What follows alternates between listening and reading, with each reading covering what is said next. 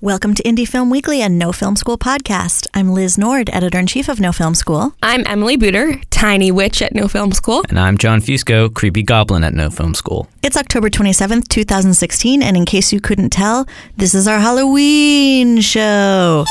You'll hear about our favorite horror flicks, how Netflix is taking over Hollywood, and a director dilemma that's scary enough for the season, how to ask your actors to get naked. As always, we'll bring you more news you can use about gear, upcoming deadlines, new film releases, and Ask No Film School.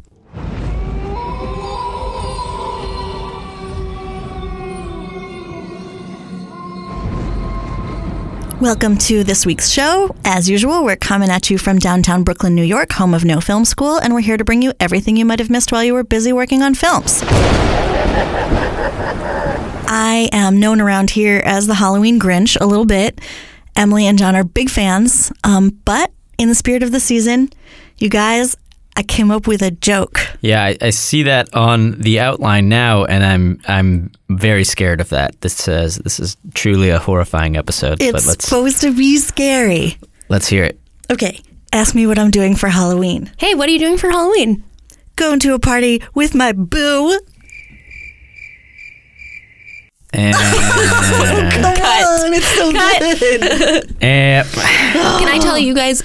Okay, so yesterday when I was on a bus, I realized that if you need a lo-fi horror sound effect for your indie horror film, all you have to do is basically take a recorder onto the bus and wait for them to announce a stop, because it literally sounds like a ghoul from the depths of hell talking. It's like...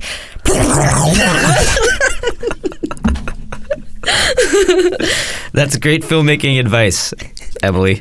That's why you come here every week. An okay joke, Liz. Decent. I'll keep working. Anyway, since John is our in-house horror aficionado, I'm gonna pass the mic to him to kick off the horror talk. Okay, I am sort of recently a horror aficionado. I used to be scared of them when I was a kid, so I never really watched them, which just means I get to discover them now, which is like part of the reason why I'm attracted to them.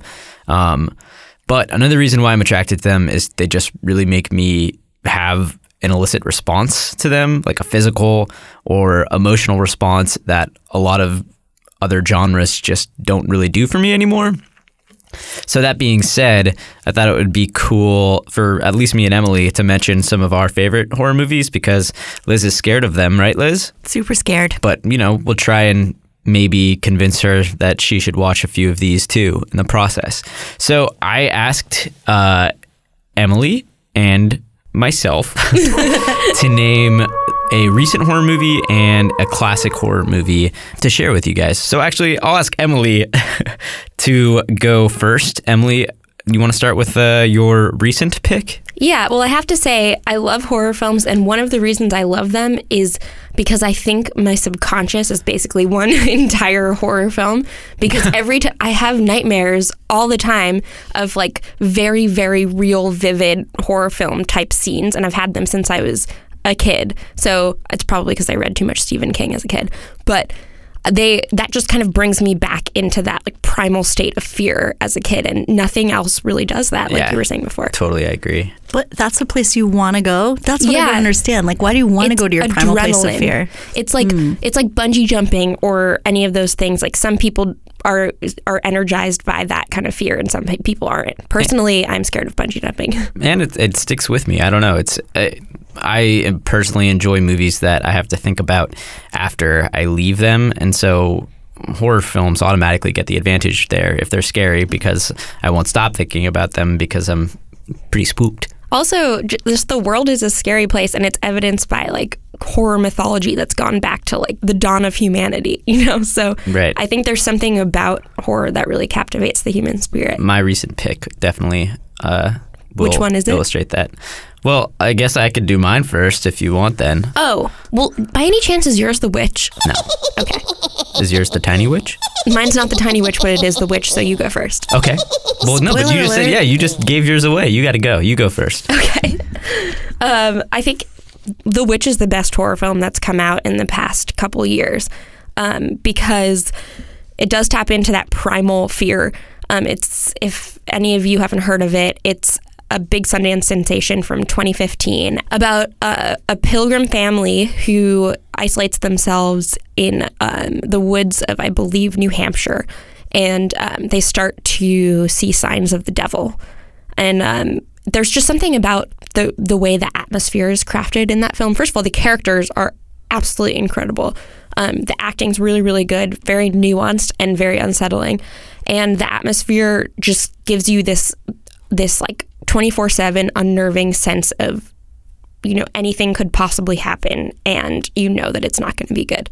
Yeah, totally. And we actually have a few articles that go into depth about why The Witch is so scary. So my recent movie, sort of in the same vein of this primal fear, or how horror can really translate into everyday life situations, or how the world itself is so scary right now, is a movie that premiered at Sundance this year called Under the Shadow. It's directed by Babak Anvari. I saw it back in March, and people were calling it the Iranian Babadook, but I think it's actually a much better film and much more frightening, because although it does have sort of the fantastical elements of a horror film, it's really also a really interesting historical drama. And I learned a lot about the Iraq-Iranian War. Yeah, the monster in that movie is violence of war. Right. So I'll just say the synopsis really quick. After Shida's building is hit by a missile during the Iran-Iraq War, a superstitious neighbor suggests that the missile was cursed and might be carrying malevolent Middle Eastern spirits, or jinn. She becomes convinced a supernatural force within the building is attempting to possess her daughter Dorsa, and she has no choice but to confront these forces if she is to save her daughter and herself.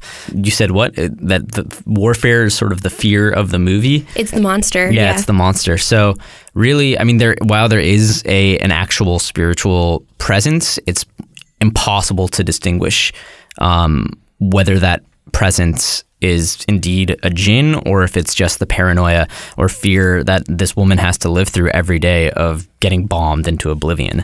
I think people were comparing it to the Babadook also because that monster in that movie was metaphorical too. It was grief. So in a similar way, it was like a very human experience became sort of the flesh-eating monster. What's your favorite classic horror movie? Well, okay, so I'm not counting The Shining because it's my favorite movie of all time. That is a given. So there's I'm going to see it, you guys. I swear I'm going to see it. Yeah, Liz has never seen The Shining. Crimes against cinema. It's the perfect movie, and we don't have to talk about that. But Liz, you have to see it. So instead, I chose the movie Evil Dead 2 because it's if any movie matched up with my personal tastes in films, this would be it. It's just trippy, scary, completely unique, funny as hell. And I just really respect what Sam Raimi did with it. The entire trilogy is great, but I'm not really going to get into what happens in the trilogy because I don't want to spoil anything. And it's just so mind-bending, and you won't see what's coming at all if you just watch it blind going into it. But the course of the narrative is just so weird and great, and nothing like it has been done ever since. So what Sam Raimi did with it was, after he made The Evil Dead, which was the first film, which is just another really great testament to independent filmmaking, he had a really small budget for that film. And he had a lot of producers sort of getting in the way of what his vision was. And he was able to do a fantastic job regardless of the fact. I mean, there's some incredibly innovative stuff in that movie. But Evil Dead 2 is just one he lets loose. He basically just makes a remake of the first Evil Dead movie with slightly different plot line and 4 different characters, but it's the exact same problem, and they even go through the exact same sort of hauntings or steps. He just wanted to do it in a better way, so he essentially remade his own movie 6 years later with a budget. It's one of the original Cabin in the Woods movies. I won't say anything more. It slips into all sorts of different genres, and this one is definitely a good one for you, Liz, because Raimi actually wanted it to be more of a comedy than a horror. So it's just sort of like unapologetically grotesque and campy to the point where the gore is hilarious. And the tactics he uses to scare you are so well employed and so unique and revolutionary. And I think that everyone should see it regardless if they're scared of blood or anything, because it's just such a good demonstration of a filmmaker using every single tool. I have to say that my classic horror favorite is probably on the opposite side of the spectrum as yours. It's not jam-packed with jump scares or like really haunting images or anything. Those movies I think are scary in the short term. Like I'll think about them for a couple days afterwards. But I think the most effective horror films actually use atmosphere, psychology, and realism and bring those elements together to create a nightmare that you feel like could happen to you. And you are totally able to empathize with the plight of the protagonists and you feel their pain, quite literally. So, needless to say, my favorite is Michael Haneke's Funny Games. Oh, yeah. Emily, this is the Halloween show, not the Hanukkah show. Sorry, go on. Okay. There are two versions of this movie, as we know. The German version, which Haneke made, and the remake, which he actually remade in English with Naomi Watts and Michael Pitt in a famously scary role. So I guess we're unintentionally focusing on self-made remakes. Yeah. That's our theme of the show. Well, which one? But you chose the original, right? I chose the original, yes. But both they're very similar. I mean, pretty much word for word. So the plot of this movie is two teenage boys knock on the door of their neighbor's summer house. It's a family with a mother, a father, and a young son. And they seem pretty innocuous at first. They're just asking to borrow an egg. And then they leave and they come back and the hair on the back of your neck starts pricking up for some reason. You don't know why these people are really scary because they're not doing anything overtly menacing, but there's something about them that's very unsettling. And then slowly they get invited into the house. And over the course of a day and a half, these two boys turn out to be psychopaths and start torturing and murdering the family in their house. And what's scary about it is that the evil that they inflict is random and it sort of touches upon the banality of evil. Like you don't know why, when, or how the torture is going to come, but you know it's going to come and you know that you're going to have to watch your loved ones face it. This unpredictability is really, really scary because like in life, humans and animals go insane when they can't predict negative outcomes and negative events. And this is entirely chaotic and random. It's very scary and it's not for the faint of heart. Cool. Well, I like how ours sort of juxtaposed there unintentionally. That was cool. Yeah, me too. I gotta say, you guys are kind of bringing me around. Those all sound really, really interesting. I do hate scary movies, but I just want to point out that movies don't have to be scary to be Halloween-y. I mean, It's the Great Pumpkin, Charlie Brown, and Beetlejuice are classics. Again, not really a horror person, but I do love fantasy and sci-fi and superhero films, all of which, we got to admit, lend themselves to great costumes. I mean, a lot of them are featuring caped crusaders, right? I think my favorite superhero franchise altogether is X-Men, but my favorite recent superhero movie is the first Avengers because it was really well crafted but didn't take itself too seriously. It was like full of jokes and Easter eggs for comic fans. Plus, it has an indie tie because director Joss Whedon immediately followed it up with an arty black and white adaptation of Shakespeare's Much Ado About Nothing shot in his own house.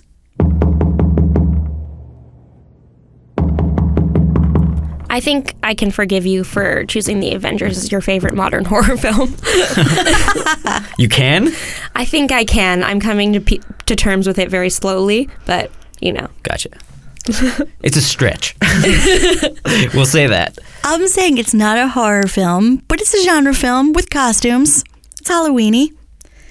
Anyway, if y'all are interested in digging deep into the horror genre, also when I was looking into this story, I discovered Shudder.com, which has been around for a while, I guess, but I didn't know about it being a horror wimp. Now I feel a little encouraged. And this is a great resource for all of us. It's SHUDDER.com. They have about 500 titles in the horror and thriller world and a bunch of really kind of cool subgenre collections like Flesh Eating Frenzy and Psychos and Madmen.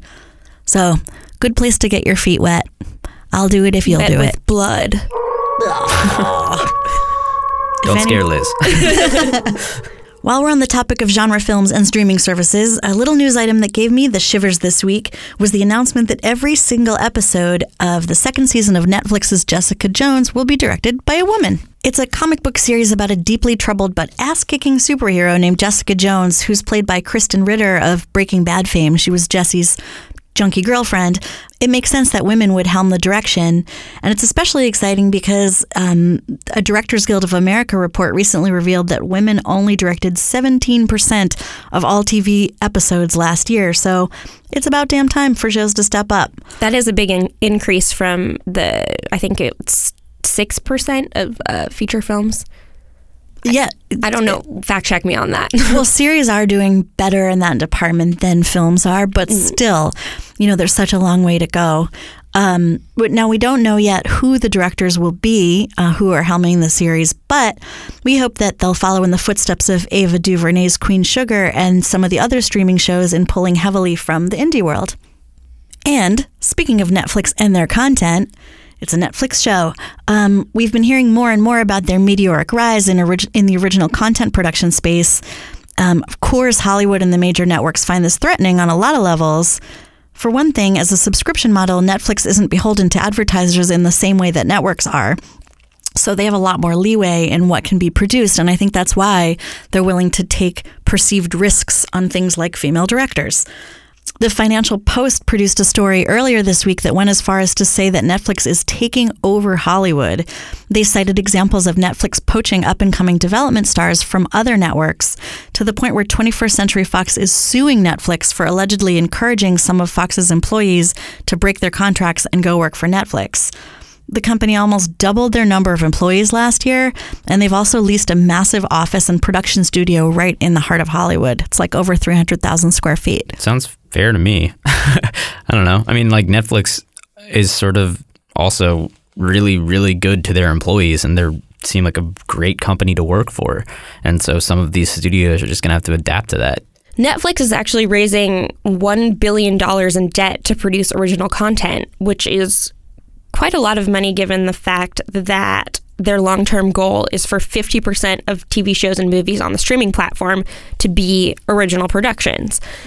This year, Netflix produced House of Cards, Orange is the New Black, Marvel's Daredevil, and many, many more. Next year, in 2017, we can look forward to Season 2 of Stranger Things, Marvel's Iron Fist, the third and final season of Bloodline, and a talk show from Bill Nye, the Science Guy. Oh, cool. So it's obviously not news that many of the most prominent directors working today have turned to original series. We've got Woody Allen's New Kid on the Block, Crisis in 6 Scenes, Guillermo del Toro's The Strain, Steven Soderbergh's The Knick, Martin Scorsese's Boardwalk Empire, Cary Fukunaga's True Detective, David Fincher's House of Cards, plus his new Netflix series Mindhunter, and Jane Campion's Top of the Lake, not to mention Michael Mann's HBO series Luck. So that's just a handful, and it goes to show that that's, the new place for rising auteurs. I mean, yeah, right now this news is really good for indie filmmakers. Everyone we've heard from at No Film School who's worked with Netflix has found it to be a positive experience. Like even your podcast last week, John, with the Black Mirror guys said they loved working with Netflix. Ava DuVernay's film 13th just came out on Netflix, and they actually approached her to make the film, and she loved the experience. So, any outlet that's providing more money for creating new work is potentially beneficial to us. However, I think it could become a cautionary tale. Like if their investments don't pay off and they've gone into all this debt, in the meanwhile bringing other media companies down, this could hurt the entire industry in the long run. So, we'll keep a close eye on things. Right now, it does feel very positive. Moving on to gear news, we brought in our tech writer, Charles Hain, to let you know what's going on this week. Thanks, Liz. So got a couple fun tech stories this week. The first is that, about a month ago, Sigma announced their new Cine lens series, a couple of zooms and a bunch of primes, which are going to roll out this fall and in the spring. And the first two zooms, they finally announced pricing at $39.99 each. This is a really incredible price for a cinema zoom, considering that both the lenses open up all the way to a T2 and will eventually be in PL mount. I was able to spend some hands-on time with the lenses over the weekend at Photo Plus. The build quality feels excellent with a really pleasant drag feeling to the rings and very well thought out engineering and labeling. We're hoping to do a full day with the lenses closer to their release, and we'll have a review and some tests then. But as far as I could tell, the aberration looked really minimal, and I was really impressed with what I saw. E and EF mount are going to be available in December. The PL mount will follow, and it'll be interchangeable, but not in the field. You'll have to take it back to a service center. Also in tech news, we talked about why this weird Meridian short film was on Netflix. It's a short film noir from the 40s that doesn't make any sense. Although if you just finished a massive Veep binge and you need more Reed Scott in your life, it does star Reed Scott. The interesting thing about it isn't its narrative content. It's a test film from Netflix that explores new encoding technology to help the platform see how the film survives being streamed to an audience. And it's really designed to help Netflix handle the future of video. Whether we like it or not, we're moving towards higher and higher resolutions, 4K, 8K, and we're seeing higher and higher frame rates with projects like the new Ang Lee film, Billy Lynn's Long Halftime Walk, shooting at 4K, 120 frames per second. We are going to see content on Netflix that's going to require a lot of bandwidth. And it makes sense that Netflix is trying to test to make sure that their workflows are in place so that that bandwidth survives as well as possible. And Meridian sort of pushes all of that to the limits. And in a very cool move, Netflix has opened up the project. It's open source. You can go ahead and download it. And I wonder if Reed Scott got the part because the CEO of Netflix is also named Reed. And the final bit of gear news this week was Digital Anarchy, most famous for the Beauty Box set of tools, came out with a new sharpening tool called Samurai Sharpen. I'm really excited when I see competition in this space, especially when things like sharpening and color tools that you traditionally think of as finishing tools move to the NLE. I've worked on a bunch of productions where there was like a need for something like sharpening, either because you needed to match cameras or there was a focus problem. And what happens a lot is you're like shuffling it over to Resolve in the finishing people and then bringing it back to the edit and back and forth, and it's a huge waste of time. But you sometimes need to process this footage to see if you should even use it. And it's really nice to see more sophisticated sharpening tools. This is designed specifically for Premiere and Final Cut X, where you can use it right in the edit suite from the beginning. You don't have to shuffle it around to other projects, and you can start to see, like, is that soft shot going to be usable, or do we really have to go for another take? And Digital Anarchy builds a lot of great stuff, and I think it's a pretty sophisticated sharpening tool that'll have a lot of applications. And our scariest section of the show, grant deadlines. Why is this our scariest section of the show? Because they're looming No reason. around your shoulder. Because they're in beautiful California. Yes. John, what are you talking about? I'm talking about California Documentary Project's 2 grants that you can apply for by November 1st. The first is their Research and Development Grant. California Humanities is offering grants from the California Documentary Project that are intended for films that have some kind of connection to California and strengthen the understanding of the humanities for the state. These research and development grants range up to $10,000 and are intended for documentary media productions in their earliest stages. The second grant that they're putting out is the production grant, which also has a deadline of November 1st. If you have a work in progress for a film that features humanities in the state of California, then the production grant can range up to $50,000, which is more than $10,000. I'd say 5 times more. I'd agree with you. And here are your festival deadlines for the week. The Lower East Side Festival has a deadline on November 1st. This is the early deadline. It's a cool festival that takes place in New York City's Lower East Side, or as we hip New Yorkers like to call it, LES. the LES. And that goes on from June 8th to 15th next year in 2017. It features great programming and events every year. For example, last June, I went to a panel on horror and thriller. Okay, that was good. Screenwriting featuring Ted Talley and Jeremy Saulnier. Screenwriting. Screamwriting. Oh, I love this show. The Lower East Side Film Festival has awards for multiple categories, including feature, live action, animated, documentary, web series, and music video. The Vancouver Web Fest has a deadline of October 31st, otherwise known as Halloween. Very spooky. It takes place in Vancouver, Canada, March 17th to 19th, 2017. And this festival claims to be the first digital web fest of its kind in Canada and the 5th in the world.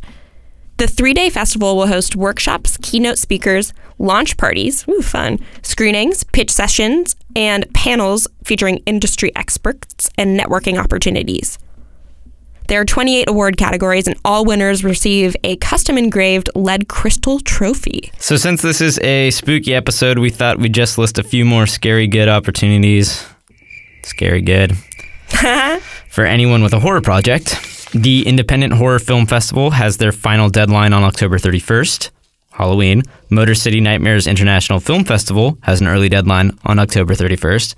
It's Halloween. The Magic of Horror Screenwriting Competition has a deadline on October 31st. Halloween. So if you want any more details about these opportunities, you can find the information in the post associated with this podcast.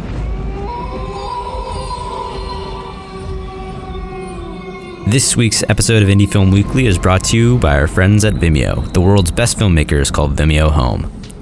We all know about Vimeo, but do you know about Vimeo Pro? When you join Vimeo Pro, you can upload up to 20 gigabytes of video each week and showcase your video in the highest quality possible with unlimited bandwidth in Vimeo's ad-free 4K player. Vimeo can provide you with a platform to really jumpstart your career as a filmmaker. And if you have a Vimeo Pro account, all those prospective clients are going to look at it and they're going to be like, this filmmaker is a real pro. Even better than that, you'll join a supportive community of passionate filmmakers and video professionals that you can only find on Vimeo. Or no film school, of course. Not to mention, that support network can give you feedback on your latest project, provide you with an easy way to send off work to collaborators, and act as a resume to show off all the work you've previously done. So if you're ready to stop playing around with the YouTubes and get serious, you can give Vimeo Pro a try and save 15% when you go to vimeo.com/professionals. Get Pro and enter the code NFS at checkout. Limit 1 discount per person. Offer valid for first year of membership. Renews at regular price. Vimeo Pro. Powerful tools for professional filmmakers. For this week's Ask No Film School question, we have a query about one of the spookiest aspects of filmmaking a producer or director could possibly encounter, and that is the difficult task of asking your actors to get nude for your production. Boobs. One of our community members, Thomas Bunick, asks, I'm the casting director on a new project. In the project, we have the male lead, a pantomime player, and a waitress. They fall in love and have a very sensual scene in the shower. He says, we won't go full-on sex position here like in Game of Thrones, but for the sake of authenticity, the director wants actors to be actually naked on set. So he wants to know, how can he ask the auditioning actors if they'd be up for nudity without sounding as though he's about to record a creepy casting couch video? So while a few people on the filmmaking side responded to his questions on the board, I thought it would be apropos to ask a few of my female actor friends how they'd best like the situation handled themselves. And I got a really great response thanks to everyone all my friends, all my great friends who responded to the question. I gathered some of the more important notes, and the first part of the question that really needs to be addressed is, while you may be going for authenticity, you need to figure out what exactly you mean by that, because that's sort of just a blanket term that means nothing at all. Many of the actors I asked stated that while authenticity is important, what's more important is that it is actually necessary for the story or plot, or is integral to that actor's character that they get naked. In other words, you're going to gain something from seeing this nudity. Right. In the story. So since you went with a Game of Thrones analogy, I'm going to share another Game of Thrones analogy that my friend Sophie Boss used. And speaking of just what I was saying, she said, like when Daenerys comes out of the fire. Obviously, her clothes burnt off and she was unscathed. That makes sense. But when I see sides where it's like pans up her legs and bottom are bare, slow motion, water dripping down her thin body, I'm like, no. Make sure it's justified before you ask. Another actor I asked, Bethany Kay, who had experience doing nude scenes for HBO's Boardwalk Empire, said a similar thing. She said that the nudity should always be character-specific and necessary, or it's just exploitation.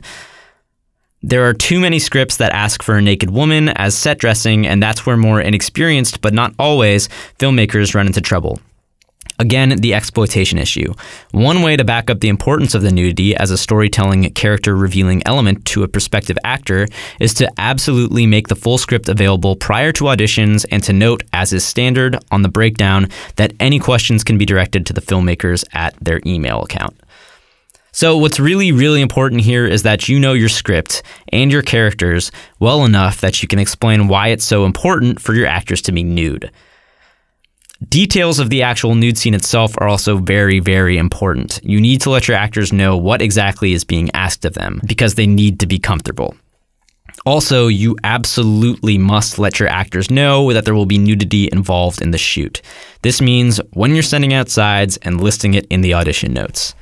No surprises. Finally, exactly, no surprises. Finally, as you said, this is not a casting couch video, so please never ask actors to get naked during the audition process. Even for HBO, Bethany only had to get down to bra and panties.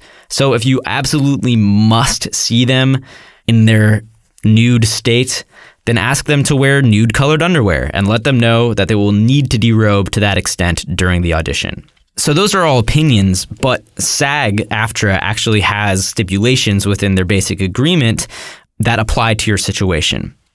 So the first is that the producer's representative will notify the performer or his representative of any nudity or sex acts expected in the role. Prior to the first interview, the performer shall also have prior notification of any interview or audition requiring nudity and shall have the absolute right to have a person of the performer's choice present at that audition. Total nudity shall not be required at such auditions or interviews. The performer shall be permitted to wear pasties and a G-string or its equivalent. This may be most important, the appearance of a performer in a nude or sex scene or the doubling of a performer in such a scene shall be conditioned upon his or her prior written consent. So you need to have a contract in place if you're going to have an actor get nude or a sex position, as you said. And those are probably the most important points of the SAG-AFTRA agreement. Emily, do you want to say anything about this? Yeah, actually. So while I was at film school at NYU, I did a thesis film about a girl who, very short story, she goes after her older philosophy professor and for the wrong reasons. And at the very, very beginning of the film, I wanted to show that she was bored with guys her age. So I actually hired John, who was an actor at NYU at the time, to be a guy at the party that she hooks up with. Oh, John played the boring guy? Yeah, I was the boring guy that made her realize that she shouldn't be dating younger men. Yeah. Cool. Exactly. Typecasting. Yeah, glad I got that insight now.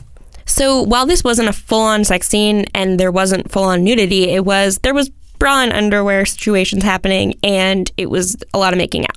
So the one big mistake that I learned from directing this was that I hadn't choreographed it enough. I think that I thought that in order to go for authenticity, I would give some vague directions and say, like, do what you would do in this time. But that's really unfair to the actors because that puts them in a very vulnerable position, and they also don't know what's appropriate. So one of the things that I learned is that you have to tell them what's okay to do and what's okay not to do, and even better, tell them exactly what to do when. So if you can choreograph it like a dance sequence almost, that would be probably the most ideal. Having actually gone through it, it's a very awkward thing for actors to do, and details are the most important thing in every regard, in choreography, and letting your actors know beforehand, and showing them how it fits their character. So if you have really determined that this is something that is entirely necessary for the film, you need to be entirely ready to back it up. Great answer, you guys, and thanks so much for the question, Thomas. Good luck with your film. We've got some movies opening this week, none of which I believe contain nude scenes. And coming out on Netflix this Friday, October 28th, is one of my favorite films from the Toronto Film Festival, and perhaps from the year. It's Werner Herzog's Into the Inferno, which has Herzog chasing the world's most dangerous volcanoes and their belief systems and cosmologies surrounding. We get into some interesting territory as to be expected in a Herzog film, from going to North Korea to learning about tribes that ask the volcanic spirits to light their cigarettes. And of course, there's the expected Herzog absurd humor that nobody should live without. I was fortunate enough to get to speak to Herzog at the Toronto International Film Festival this year. It was perhaps one of the most amazing interviews I've ever done. We chit-chatted a little bit about Kanye West and, robots and some other stuff. The kind of gigantic automobiles with these huge fenders and bumpers and like spacecrafts, and Elvis sitting in one of those cars. Yeah, that stuff. After discussing all those important things, Herzog and I got right down to business. Which publication on the internet is that? It is called No Film School. No Film School. I run my own film school, but I'm against film schools. Exactly. My first question for Herzog was, what does it feel like to stand on the edge of a volcano? Scientific point of view is certainly always overshadowed by the sense of awe.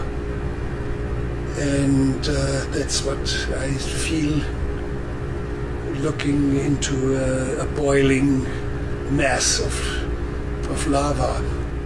But the question of safety is a serious one, and Herzog thinks himself the best man for the job.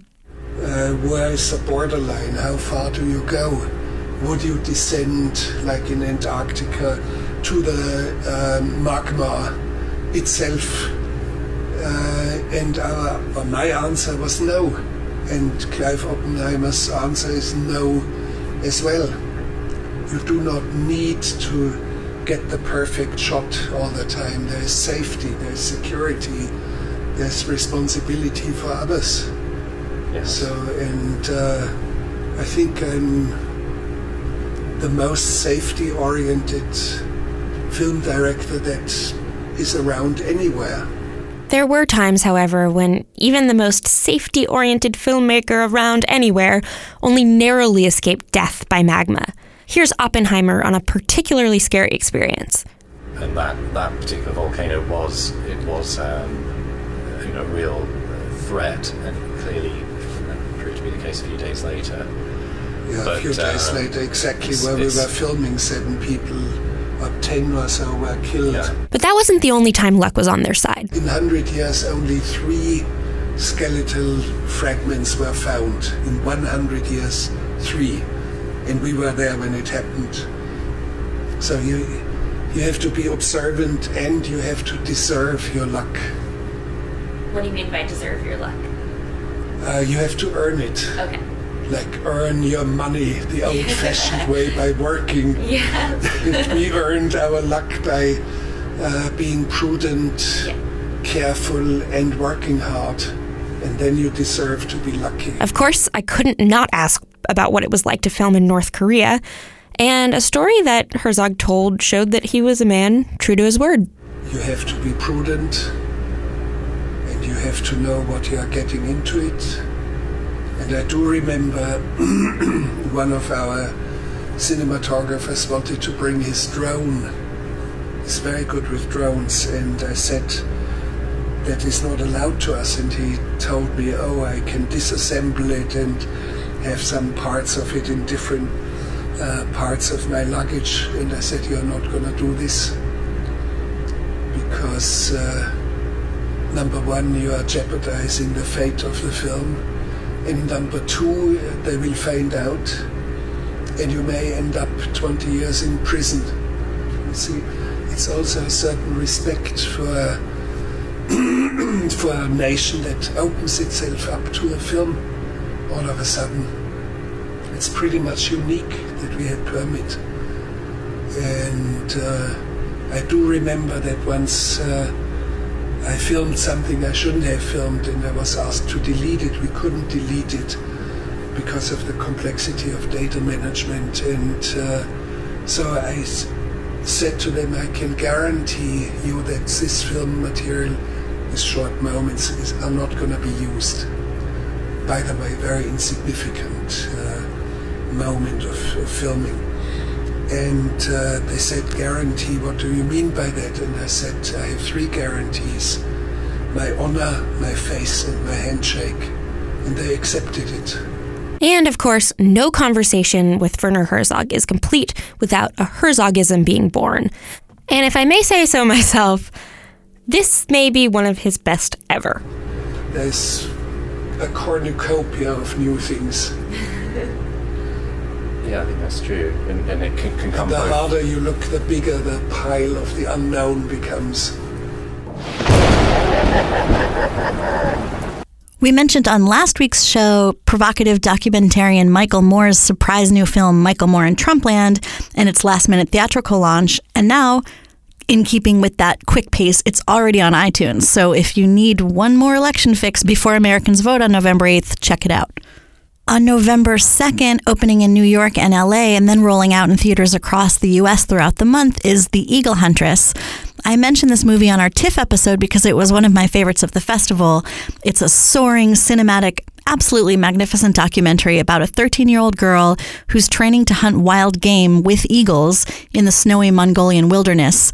It's amazing enough to see this little girl with pigtails tackling this incredibly dangerous and violent task. But it's even more impressive when we learn that she's the first female ever to do so in the 2,000-year-old tradition. At TIFF, I interviewed the director, Otto Bell, about their insane small crew production process deep in the mountains. And now we have a No Film School interview podcast coming out next Monday with Bell and one of the film's producers, Stacey Reese, who was handpicked by executive producer Morgan Spurlock to help complete the film. So in this conversation, it's less about production, and we really talk about getting the film to Sundance and beyond, like all the steps that still have to happen once you think you're done with the film. So check that out by looking for the No Film School podcast on iTunes. We also have a bunch of Halloween-related posts coming up on No Film School, including a compendium of all of our best tips on horror filmmaking from over the years. And this might be a good time to say that if you have a production horror story, which can be defined as a nightmarish debacle on set, something really spooky or scary that happened, or just something that did not go as planned, you should email us and let us know, because I'm compiling a list of the most historically relevant production horror stories and those of our readers. Thanks for joining us on this spooky episode. We've been Liz Gord, Emily Booter, and John Fuscare. You guys, I thought of that like all night long. I like it. Yeah. You scare. You can read about everything we talked about, all the links to the opportunities on the post associated with this podcast, and lots more about the craft of filmmaking at nofilmschool.com. If you love the show, which, let's face it, you do, please rate us with 5 stars on iTunes and subscribe. You can stay in touch with us. I'm on Twitter at LizFilm. And what are you going to be for Halloween? Say your costume too. Oh, yeah, that's good. And just for the record, I'm going as Kurt Cobain for Halloween. I'm John Fusco, and my Twitter handle is Jim_John_Jim. Jim. And I will be playing the part of Legolas for Halloween. Epic. Oh, Legolas is hot. So am I, listeners. And I am E.L. Booter on Twitter, and I am finally realizing my 11-year-old Halloween costume dream, which is to be Frank the Bunny from Donnie Darko, and my friend is being Donnie. My brother's being Aragorn. And you can stay in touch with all of us on Twitter at NoFilmSchool. Have a great Halloween. See you next week. Wake up.